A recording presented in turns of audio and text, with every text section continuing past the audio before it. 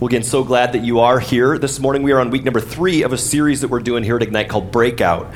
And this series is all about experiencing breakthrough and freedom in our lives. Because as we've been talking about the last few weeks, all of us have different kinds of barriers or things, kind of walls even, in our lives that we, if we're honest, that we are just in need of breakthrough. And it could be all different kinds of things, right? It could be that some of us face sort of relational barriers, and there's some walls that exist in marriages. There's walls that exist between us and our kids or between us and friends or whatever. And for whatever reason, it has been just a hard season. And if we could give voice to what we really need and what we long for, it's that those walls would be broken down and there would be freedom and breakthrough in that area of our life. Or some of us maybe are hitting some growth barriers in one way or another. We become stuck or stagnant in one way or another. Maybe there's walls that exist and we are trapped by shame or stuck in ruts or addictions or baggage or whatever. And more than anything else, we just want to find freedom. I think sometimes we get isolated by sort of by loneliness or insecurity, and there's walls that exist. And again, just whatever it is, right? All of us need to experience breakthrough in one way or another. And so throughout this series, we've been looking at some of those specific barriers and then looking into God's Word and talking about how He wants to lead us through on the path of freedom and to experience healing and life that He has in store for us. Because as we talked about the last couple weeks, again, God's desire is to break down barriers in our lives, those barriers that keep us isolated and stuck and enslaved, and instead He wants to break through into freedom in our lives. Today we're going to talk about breaking out of apathy, and this is one of those kinds of things that I'm not so sure we want to experience breakthrough in, or that we want to even take a square look at in our own lives, because we'd rather just pretend that everything is fine, and yet it could be what we need most, and so that's kind of where we're going today. I want to start out by talking about, one of my favorite subjects, and undoubtedly one of your favorite subjects this morning, physics. So how about that? You getting excited now? You're like, what? But anyway, there's this whole law in physics that deals with thermodynamics, and it's called the law of increasing entropy. And you might think I'm nuts, but as I was studying and preparing this week, I couldn't get it out of my head. And so I thought, let's talk about the law of increasing entropy. Entropy basically is referring to the inevitable deterioration of systems or objects, even sometimes society or whatever else. What this law is basically talking about is that if you take a 2016 or 17 or whatever BMW and you go park it into a field for 100 years, if you came back 100 years later, which means you've lived a pretty long time, but if you came back 100 years later, would you expect it to be in better shape or in worse shape than when you left it? Right, that's the law of increasing entropy. Things in a closed system, things naturally tend to break down. They will get worse and worse. They'll move more and more towards a disorder and sort of simpler forms of everything until it eventually breaks down into its basic elements. The law of increasing entropy. Now, this is one of those things that I don't know. Should I take a tangent? Okay, well, this is one of those things that I always think is interesting scientifically, because it kind of stands in contrast to scientific theories of evolution, right, in terms of the origins of life. I'm not talking about microevolution, talking macro in terms of everything came from nothing kinds of evolution, that everything came up that way. Because, the second law of thermodynamics, the law of increasing entropy, says things naturally tend to break down over time. They get worse. They kind of move towards disorder and not towards order. They move towards simplicity. Evolution, in terms of as an origin of species, requires exactly the opposite, that things become more ordered, more complex. They get better and better and better over time. If I can do... You're going to hate me for this, sorry. An oversimplification might be that we would say that if you took a 2016 or 17 or whatever BMW and you put it in a field over 1 billion years, it might get better, right? Or over 10 billion years, maybe it would move towards greater levels of complexity. Maybe instead of breaking down, it would get better. Maybe we'll come back and it'll be a space shuttle, right? Maybe we'll come back and whatever. Again, now the whole idea of this is that that is the natural order of things, that things move towards breaking down unless something from outside the system comes in and puts energy and infuses life into the thing, right? Now, what could something outside that system be? Right? Right? I mean, it's in creation.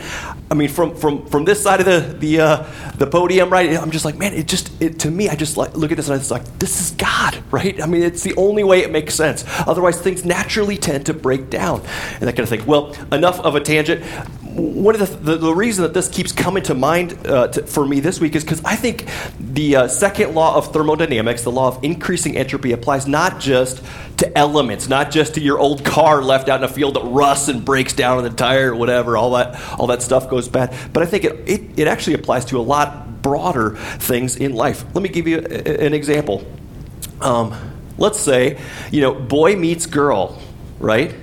And it's love at first sight. It's magical, right? I mean, it's there's little, fireworks and stuff that happen, and it's true love. And all this guy, I mean, he falls wholeheartedly in love. He sets his sight on this woman. He's like, I am going to win her heart, right? This is where this is going. And so he starts putting energy into this relationship. He starts calling her. He starts finding excuses and reasons to stumble by her place and be in the neighborhood and all that kind of stuff. He starts going after her, right? And pretty soon they start dating and they start spending time together and they're going for long walks and there's investment there. There's energy that gets put into their sharing heart and backgrounds and stories and all kinds of things. And suddenly, they kind of take it up a level and they get engaged and they move towards right marriage, and they say I do. They stand before their friends. They celebrate. It's love. It's amazing, right? Everything is great. It's going to be a magical, happily ever after kind of relationship, right? And then, right, we've kind of like he's achieved his goal. He has won her heart. Check. And now he moves on.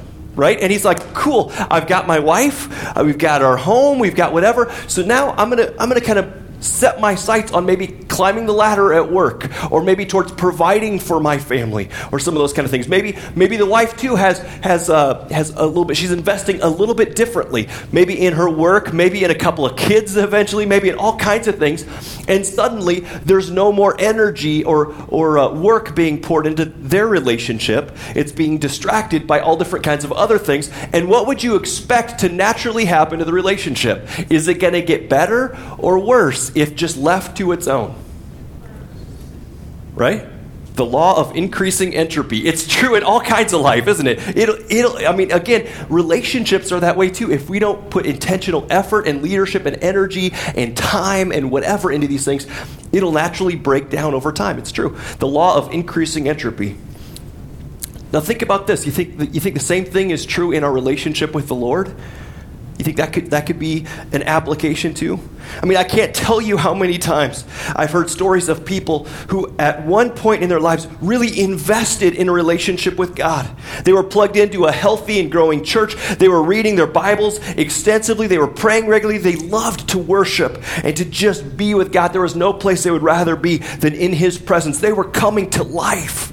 And you could see it in their eyes. You could see it in their relationships with all different kinds of other people. There was just life in Jesus flowing out of them. In fact, the name of Jesus was on their lips all the time because they recognized there's nothing better than life with Jesus, right? They were like, man, this is the good stuff. This is what I mean, they recognized that He was the best thing going on in their lives.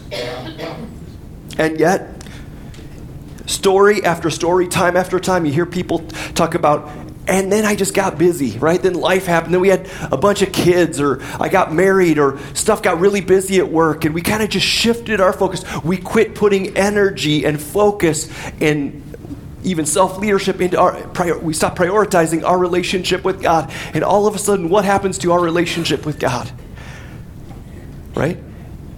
It starts breaking down. We start getting further and further from Him. We kind of go through the motions. I mean, we still believe in Him. We still whatever. But there's distance that exists in our own souls. There's we kind of look back and say, it's just not quite like it used to be. It's not. My heart isn't quite as close to God as it used to be. I don't hear Him the ways that I used to. I don't experience His presence in ways. I mean, yeah, sure, it's good to go to church, and I still go sometimes, but it's It's not the same as it used to be. There's distance, there's drift that happens. It's entropy. What you pour your time and energy and heart and focus into, those things are going to grow. They're going to get better. But left to its own, what we let slide in areas that we begin to coast, when you don't give focused attention and time, eventually over time they will begin to decay and erode. And it's the truth. It's the truth. It happens in marriage. It can happen in our walk with God. It can even happen to organizations, including the church. When a church starts to coast, when a group of Christ followers like this begins to coast and just starts going through the motions. And when people start to see church as not something that they as just something that they come to, you kind of put on the happy face, you sit in the pew, you do your time, right? And then you go on to real life after that. It's just a religious experience, something that you do because good people do that kind of thing, and you're a good person, right? When we move more towards that kind of a picture. When worship and our relationship with God becomes more just repetitious prayers and songs and just habit, things that we do. When we no longer live out the mission of God in our lives, we start just to think, more church and everything. It should just be more about meeting my needs. It should be coming this way, right? When we start thinking of God and church, of just what can I get out of it? It's entropy. When churches begin to coast, when left to their own devices, they start to break down, entropy sets in, and whether we know it or not, it begins the death spiral in our lives and in our churches. Anytime a church stops moving forward, stops worshiping, stops serving God passionately, stops advancing His kingdom, anytime that Christ followers stop taking risks to reach other people, and stop getting their hands dirty in service to the poor and those kinds of things. And they start just getting focused on me and mine and whatever's comfortable and easy for me and me and me. Anytime that happens, that church starts breaking down.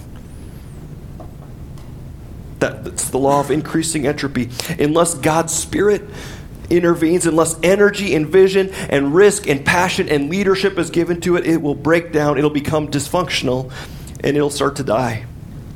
I spent most of my study time this week in the book of Revelation, and I have to say, and don't get freaked out, it's not going to be like all prophecy and stuff kind of thing for you today, so I'm not going to peg your weird meters yet. We will in other ways. But the book of Revelation, it starts out, and it's just a crazy cool and somewhat scary maybe thing, but God gives a report card, so to speak, to local churches. There are several churches in the region of Asia Minor, and God kind of spends a little bit of time talking to each church, and he goes through, he says, he kind of reveals a little bit of who he is, and then he says, hey, here's what you're doing well, and like I said, it's a checkup, and here's some things where you're off base, and you need to turn back around, you need to kind of do some course corrections, or entropy is setting in, and it's not going to be good. And so we are going to focus in this morning on one particular church and one particular letter. It's in Revelation 3. It's about what God says to the church in Laodicea, because I think God has some great stuff for us today dealing with this whole issue of entropy in our lives. And so that's kind of where we're going. If you got your Bibles, you can open them up to Revelation 3, verse 14. If not, you can follow along on the screens or in the Ignite Church app. We got notes and scriptures and everything in there, so you can follow along there as well. Revelation 3, I'm just going to read through this whole thing. 14 through 22 says this. This is God speaking to the angel in the church in Laodicea. Write this. These are the words of the Amen, the faithful and true witness, the ruler of God's creation. He says, I know your deeds, that you are neither cold nor hot. I wish you were either one or the other. So because you are lukewarm, neither cold nor hot, I am about to spit you out of my mouth. You say, I am rich, I have acquired wealth, and do not need a thing. But you don't realize that you are wretched, pitiful, poor, blind, and naked. I counsel you to buy from me gold refined in the fire, so that you can become rich, and white clothes to wear, so that you can cover your shameful nakedness, and salve to put on your eyes so that you can see. Those whom I love, he says, I rebuke and discipline, so be earnest and repent. Here I am. I stand at the door and knock. If anyone hears my voice and opens the door, I will come in and eat with that person, and they with me. To the one who is victorious, I will give the right to sit with me on my throne, just as I was victorious and sat down with my Father on his throne. Whoever has ears, let him hear what the Spirit says to the churches. All right, so I'm just going to kind of walk through this passage a little bit today, kind of focus in on a few things. But let me just ask from the 10,000-foot view, what happened in the church? What was it that God was saying as he's doing this report card to this church in Laodicea? What is he saying is wrong? What's out of whack in the church? What do you think? They're stagnant. What else? What's the word he uses? They're what? They're lukewarm, right? They're lukewarm. They thought they were okay, right? I mean, they were comfortable. Things probably looked pretty good on the outside. Life was going their way. They were still religious, still going to church, at least sometimes. But entropy had sort of set in, and they didn't even know it. They still looked good on the outside, but inside, things were starting to come apart. They'd lost their passion for God. They'd forgotten the mission that had once driven them to reach hundreds and hundreds of people. Their passionate pursuit of relationship with God has been minimized to just attending church maybe and going through the motions. It's entropy. They were lukewarm. Not hot spiritually. They weren't on fire. They weren't just passionately pursuing him, but they're not cold either. They didn't hate God. They didn't deny him. They were just somewhere in between. They were just lukewarm. Let me ask you the question. Do you think that could happen in your life? Do you think that could happen in our church? Do you think our zeal for God could be replaced by simply just going through the motions? Do you think the mission of God could be snuffed out and replaced by our desire for comfort or distraction or whatever? Do you think it's possible for us to be lukewarm and not even know it? Could we look good on the outside but be coasting within? Do you think entropy and apathy could set in among us? What's the answer? Absolutely. I mean, the crazy thing about entropy is the only thing you have to do in order for entropy to set into your life is what? Nothing, right? That's the only thing that's needed, right? I mean, get distracted. Start pouring your focus and your energy and your time and your heart in all kinds of other places. Good things, right? Could be things like family and work and all these. I mean, could be community service. We can just pour all of our energy, put all of our focus everywhere else but on our relationship with God. And that's all it takes, right? That's all it takes. Entropy begins to set in. Our priorities begin to shift. And things start to break down in our own souls. But instead, God says, don't do it. Don't fall for it. Don't get sucked in. He says, don't become lukewarm with apathy in your relationship with God. And this is the crazy part. I'd rather have you be cold than lukewarm. Isn't that shocking?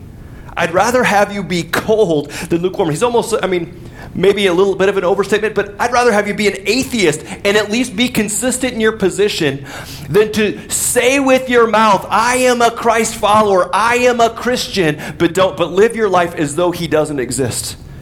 He says, I wish you were either hot or cold. If you're lukewarm, he says, man, it's like I'm going to vomit you out of my mouth. I'm going to spit you out. I can't stand lukewarm. Choose a side, right? Pick a side and go with it. I ran across this quote from Friedrich Huntington, which I thought was appropriate. He says, it's not scientific doubt, it's not atheism, it's not pantheism, which is sort of believing that God is in everything, or not even agnosticism that in our day and in our land is likely to quench the light of the gospel. Instead, it's a proud, sensuous, selfish, luxurious, church-going, hollow-hearted prosperity. You know what he's saying? It's being lukewarm. It's churches and Christ followers that live their lives lukewarm, divided, somewhere in between. Not hot, not cold. Somewhere in between. It's doing damage to our witness. It's doing damage to our churches. It's doing damage in our own souls. Let me ask you a question. How would you describe your walk with God these days? How would you describe your relationship with him? Would you say, oh man, it is white hot. I am growing closer to him every moment of every day. He's what I think about when I wake up in the morning. He's the one I can't wait to be with. Man, when Sunday comes around, man, I am there. I can't wait to go and worship. I can't wait to hear from him. When Monday happens, I can't wait to walk with him and to live with him, right? To open up his word, to drink it, to live it out in my job. I can't wait. On Wednesday and on Friday and on Saturday, I can't wait. He's the one my heart yearns for. He's the one I'm living for every moment of every day. Yeah, I screw up, but there's grace. Even in those moments, I'm quick to turn back to receive his grace and keep walking with him. Would you say, oh yeah, I am white hot. I am living right there. Would you say that you're cold? You're like, I don't buy any of this hocus pocus, right?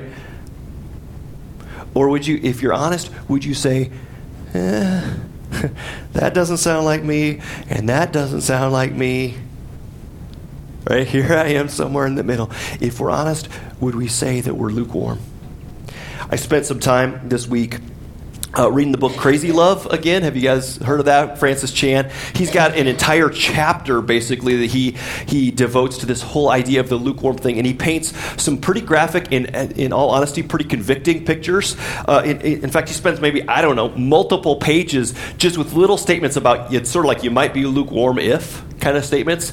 And I'm not going to give you 6 or 8 pages of it. I've trimmed it down by a lot, actually, but I'm still going to give you quite a few snapshots. And here's what I'm going to encourage you to do as we read through these, as we look at them. I just want you to ask the question, to open-mindedly, open-heartedly just say, does this sound like me?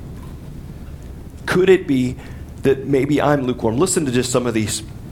He says this, lukewarm people, he says, gauge their morality or their goodness by comparing themselves to the secular world. They feel satisfied that while they aren't as hardcore for Jesus as so-and-so, but they're nowhere as horrible as the guy down the street. Next one. Lukewarm people give money to charity and to the church as long as it doesn't impinge on their own standard of living. If they have a little bit extra and it's easy and safe for them to give, they do so. After all, God loves a cheerful giver, right? Lukewarm people tend to choose what is popular over what is right when they are in conflict. They desire to fit in both at church and outside of the church. They care more about what people think of their actions than what God thinks of their hearts and their lives. Lukewarm people are moved by stories about people who do radical things for Christ, and yet they do not act. They assume such things are for extreme Christians, not average ones. Lukewarm people call radical what Jesus expected of all of his followers. Next one. Lukewarm people rarely share their faith with their neighbors, co-workers, or friends. They don't want to be rejected, nor do they want to make people uncomfortable by talking about private issues like religion. Next one. Lukewarm people say they love Jesus, and he is indeed a part of their lives, but only a part. They give him a section of their time, a bit of their money, and a bit of their thoughts, but he isn't allowed to control their lives. A few more. Lukewarm people love others, but do not seek to love others as much as they love themselves. Their love of others is typically focused on those who love them in return, like family or friends or other people they know and connect with. There is little love left over for those who cannot love them back, much less those who intentionally slight them, whose kids are better athletes than theirs, or with whom conversation is awkward or uncomfortable. Their love is highly conditional and very selective, and generally comes with strings attached. Next one. Lukewarm people will serve God and others, but there are limits to how far they'll go or how much time or money or energy they will give. Lukewarm people think about life on earth much more than they think about eternity in heaven. Daily life is most focused on today's to-do list, this week's schedule, and next month's vacation. Rarely, if ever, do they intentionally consider the life to come. 2 more. Lukewarm people are consistently concerned with playing it safe. They are slaves to the God of control. This focus on safe living keeps them from sacrificing and risking for God. And last one. Lukewarm people probably drink and swear less than average, but besides that, they really aren't very different from your typical unbeliever. They equate their partially sanitized lives with holiness, but nothing could be further from the truth. Nothing could be more wrong. Is there a collective gulp in the room? What do you think? Is it convicting? Is it challenging? Does it make you mad? Does it make you uncomfortable as we read through these? Jesus says to his church, he says, I hate lukewarm Christians. Choose a side, right? I wish, he says, that you were either hot or cold, one way or the other. So choose who or what are you going to live your life for?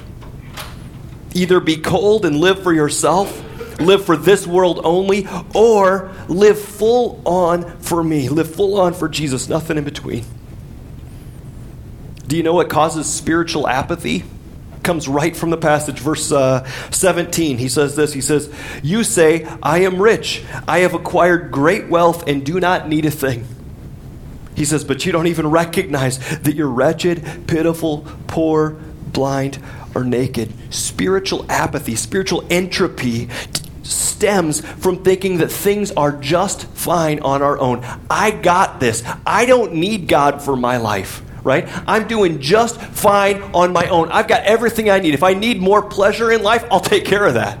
Right? If there's something that I need, I'll take care of it. I am in control. I am the master of my destiny. Right? I mean, that's where spiritual apathy thrives. Is it just thinking, I got this? Yeah, we'll throw a little bit of God in, like on Sundays and maybe a couple other times during the week, just to make sure our bases are covered for heaven one day. But in terms of living our life now, I am in control. I got this.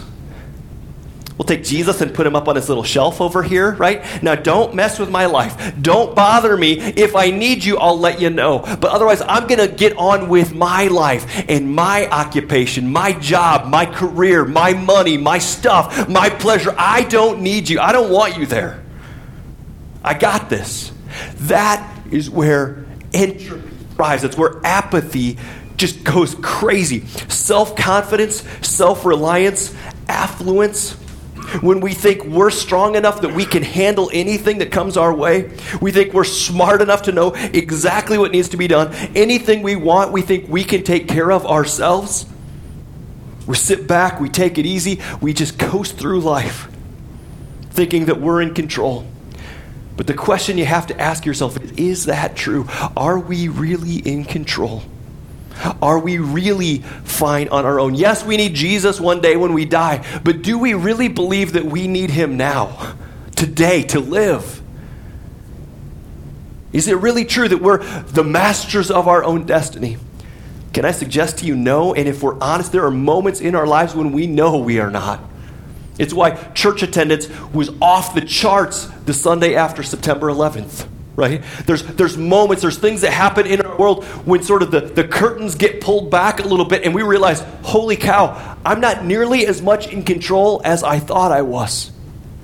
It's why people all of a sudden turn back to God when they go to the doctor and they get a horrible diagnosis. And we realize, you know what? Even the best medical care, the best science in the world, the best whatever, I'm not so sure I'm in control of this thing anymore. We recognize our need.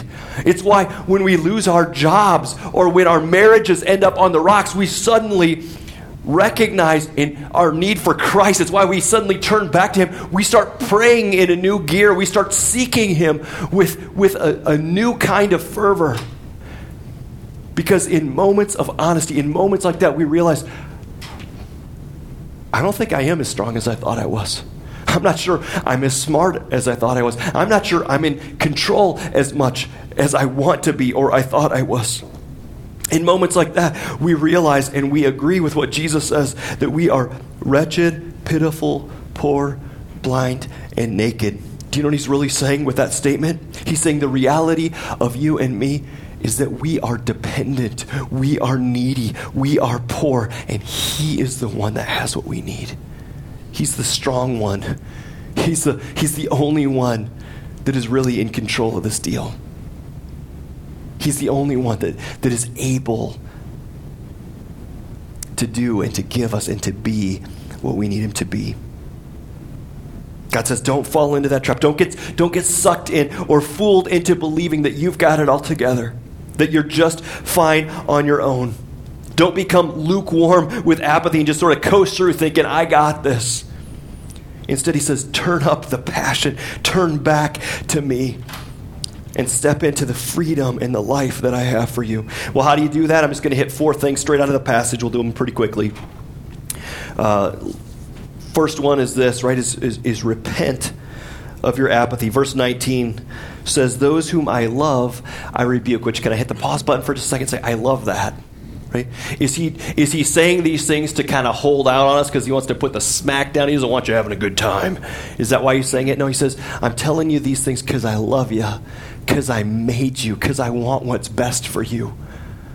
I want to show you the life that you were born for. He says, those whom I love, I correct, I rebuke. So listen to this now, he says. Be earnest. It means literally sort of be zealous in your pursuit of good, in your pursuit of God. So be earnest, he says, and repent. Remember, this goes back to week 1. Repent means to do what? To do a 180, right? To turn around. We were heading in an opposite direction. He says, no, be earnest. Turn back and repent. Turn back home to me. Set your gaze, set your focus, set your heart back on me. Repent.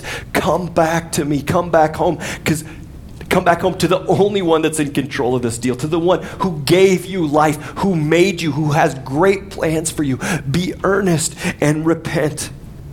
You've become complacent. He's saying self-reliant. Maybe you've quit pursuing God. You've settled into just living your life for yourself and in your own strength.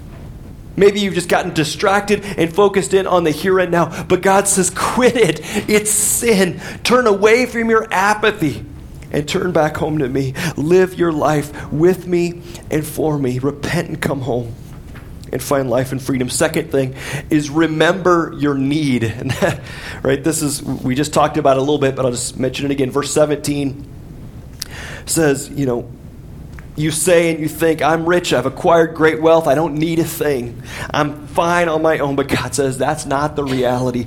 The reality is you're wretched, pitiful, poor, blind, and naked. You are in need. You're created that way. This goes back to week 1. Remember we said from John 15, again, we said it's the whole, Jesus says, I am the vine, you're the branches. If you remain in me, you will bear much fruit. But apart from me, you can do nothing. He says, right? Nothing. Apart from me, you shrivel and you start dying.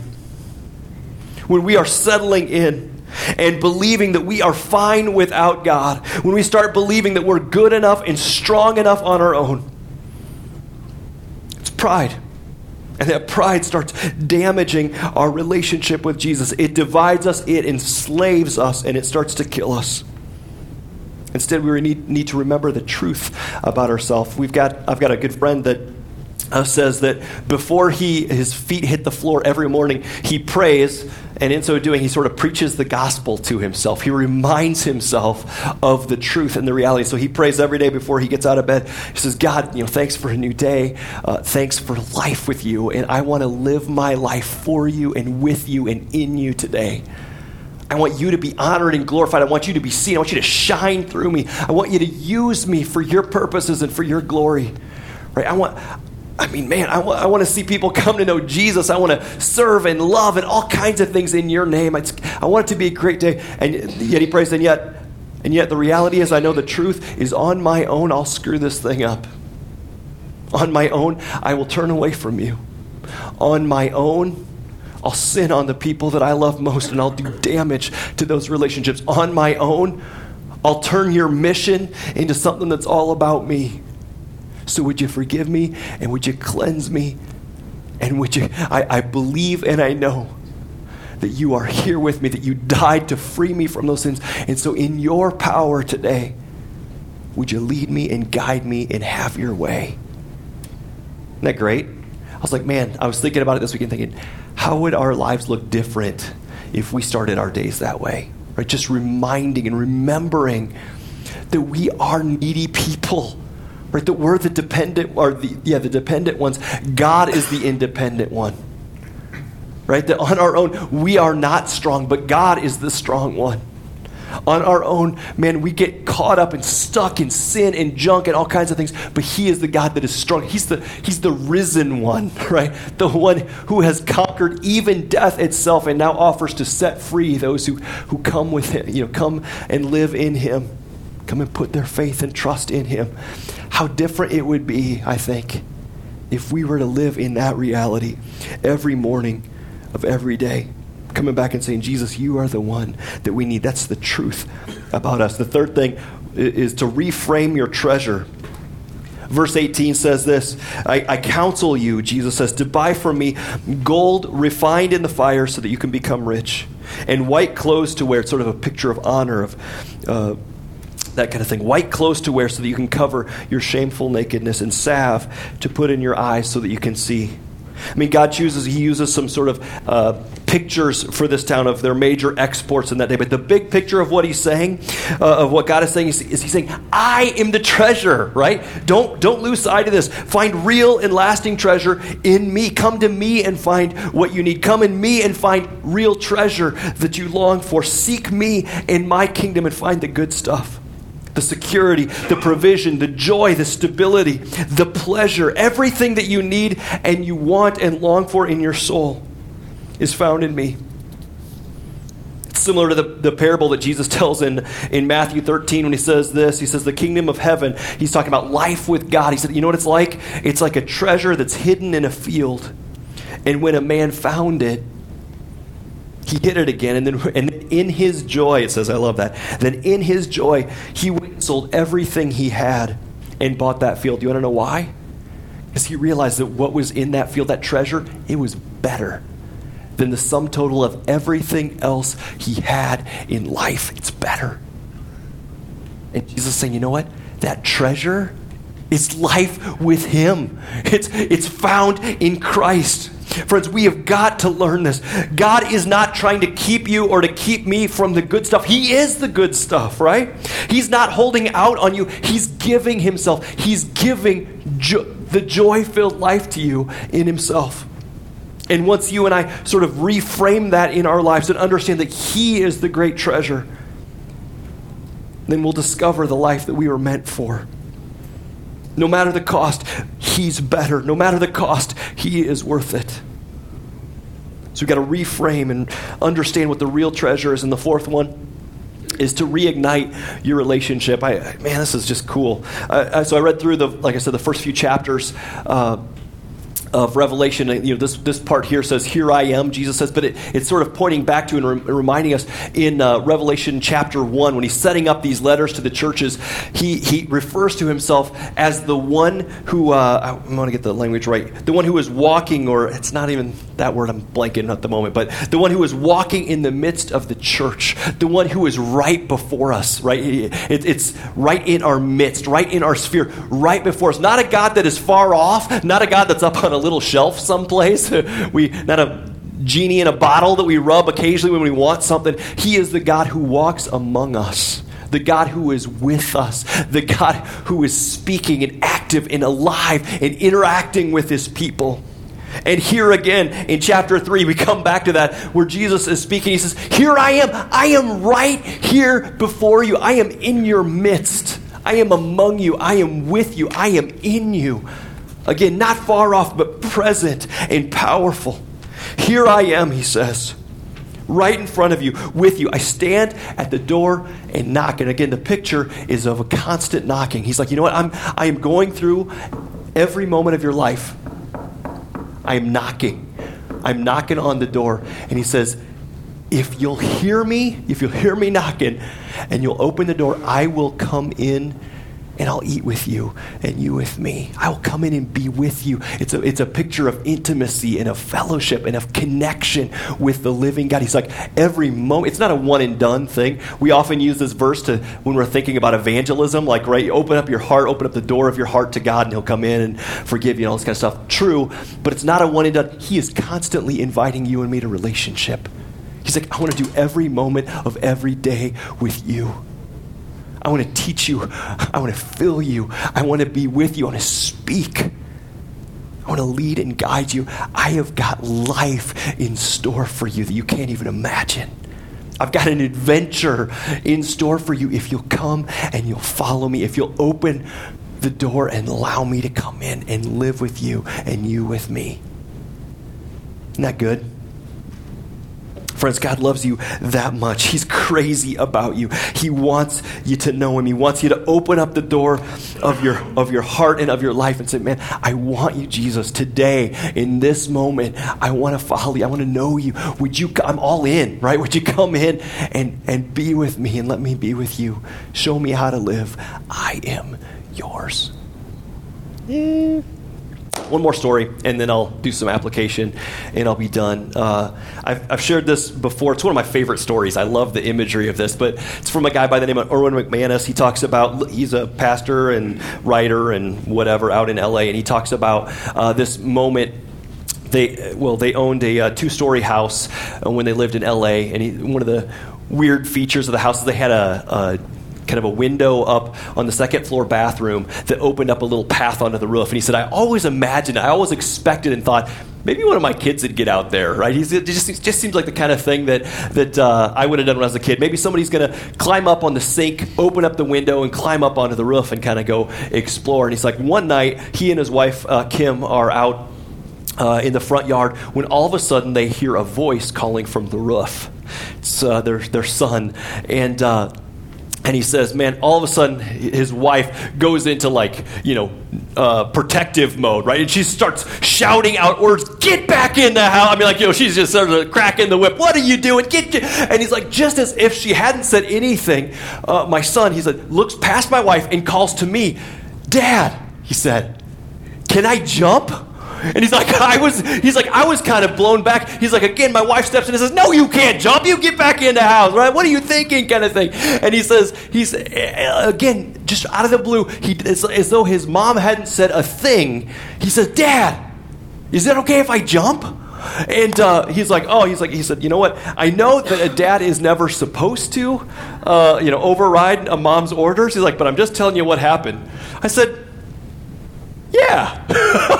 He said, yeah, go ahead and jump. And he said his wife at this point turns to him and is like, what is going on? What are you thinking? Like, what's going on? And again, he said, yeah, it's okay. He's like, and his son said, really? He's like, yeah, it's okay. Go ahead and jump. And he's like, okay. And he's like, oh, one thought, buddy. He's like, try and clear the concrete and land in the grass. It's softer. Right? To which he's like, oh yeah, good idea, Dad. And so he backs up as close to the house as he can so he can get a good running start. And right before he takes his first step, he says, Dad, catch me. Right? And so he takes off running and he jumps and Erwin says, oh, he floated through the air. He comes down right in front of him and he said, I almost caught him. Right? He said, close enough. He's like, he's fine. He healed right up. He's not, no, but he was fine and that kind of thing. And he ends by saying this. He says, I look back at that moment and you might think you should not be a parent, right? He says, but what was going through my mind right then was that there's going to be a day when another big step of faith is going to be facing him. And he's going to have to make a decision of whether to take the safe route and climb back in the window or to take a big step of faith and jump. And he says, I see so many people that grow up in some kind of church and they walk away because it's just so incredibly boring and mundane. And I wanted Aaron, my son, to know that just like his father had called him to jump, that his heavenly Father, God, if he would listen to his voice, is going to call him to such an extraordinary life that he'll have to take a deep breath, he'll have to feel the fear in his gut, and he'll have to step back out and take a huge jump of faith. Friends, I don't know where you're at with God today or what he may be saying to you. But maybe you are here today and you've settled for a boring and faithless version of Christianity, which is safe and in which you are in control all the time. And if that's you, whether you know it or not, you have become lukewarm. Apathy has set in. Entropy has set into your soul. And maybe today it's time to repent and once again sort of open the door of your heart to a real and life-giving adventure with God. Maybe it's time to step back into that relationship with him. Again, open the door and pray, God, I'm sorry for making Christianity something that I can control, something that's safe. I'm sorry for putting you on a shelf. I'm sorry for pushing you away. I'm sorry for trying to make it all about me. Would you forgive me? Would you bring me back home? God, I want to open the door today and tomorrow. I want to open the door and say, God, teach me to live my life with you. Teach me. I want to be on the adventure that you have. I want to live the life where you're the strong one, right? Where you're the direction-setting one. I want to live the life that you made me for. Come and have your way in me. Maybe the truth be told, you've been pursuing money or careers or relationship or whatever, and you've sort of made that treasure of your life. And again, whether you know it or not, maybe you've become lukewarm too. And maybe today God is just screaming at you that He is the real treasure, that the stuff that you crave and long for can't be achieved by climbing an endless number of career ladders. It can't be purchased with, truckloads of possessions. But those things that we really crave and long for in our souls are found only in Him. I think it's St. Augustine that once said, God, you have made us for yourself, and our hearts will be continually restless until they find their rest in you. Maybe today the living God is calling you home and is saying, boy, it's time to turn away from whatever it is that's taken your attention and your heart and everything else. Maybe He's calling you back home and saying, man, I am the treasure. Come and find life in me. Come and bear fruit from living with me. Come back and step into relationship with me. This is the good stuff. Or maybe it's just simple. Maybe this church stuff, this Christianity stuff is newer to you, and maybe today God is just calling to you and just whispering to you, would you just come and get to know me? Would you come and take a step? Maybe for you, He's just saying, you know what? Why don't you just come to church, right? Maybe apathy or whatever, entropy has set in and you just sort of drifted away. That's not a regular thing you do anymore. And maybe God's just saying, would you come with a heart that's open? Would you come with ears that are open, wanting to get to know this God that's crazy about you? Maybe He's drawing you into His book a little bit and just saying, why don't you move beyond Sunday and just start getting to know me on Monday and Tuesday and Wednesday and Thursday and Friday. Why don't you open up my word and learn to hear my voice? Why don't you hit your knees a little bit and start a dialogue, a conversation with the living God, because He is knocking. He's knocking every moment of every day. He's drawing you home. He's inviting you into relationship with Him.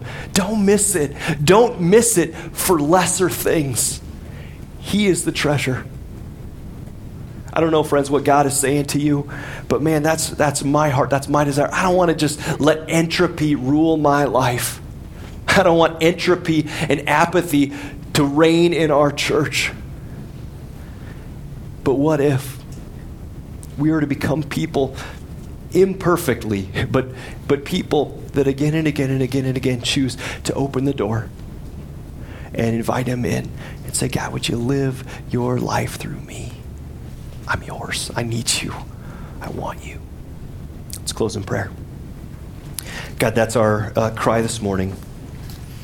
On our own, we screw things up. On our own, we are not as strong as we think we are. On our own, the truth about us is that we are imperfect and empty and incapable of being or doing or whatever. All that we need and all that we long for. We'll screw it up. But you are our Savior. You are the good one. You are the strong one. You are our God. You are the treasure, the good stuff. I pray, God, even right now, in each heart, God, that we would turn to you. God, we repent. We say we're sorry. Forgive us for going our own way. Forgive us for pursuing other things when you are the real treasure. Would you reframe that in our own hearts, in our own souls? God, we want to just open the door and invite you in. Lord, teach us to live with you, to walk with you, to know you, to hear from you, to respond to you. Come come by your Spirit, God, and fill us and live inside of us and live and lead us and be our God.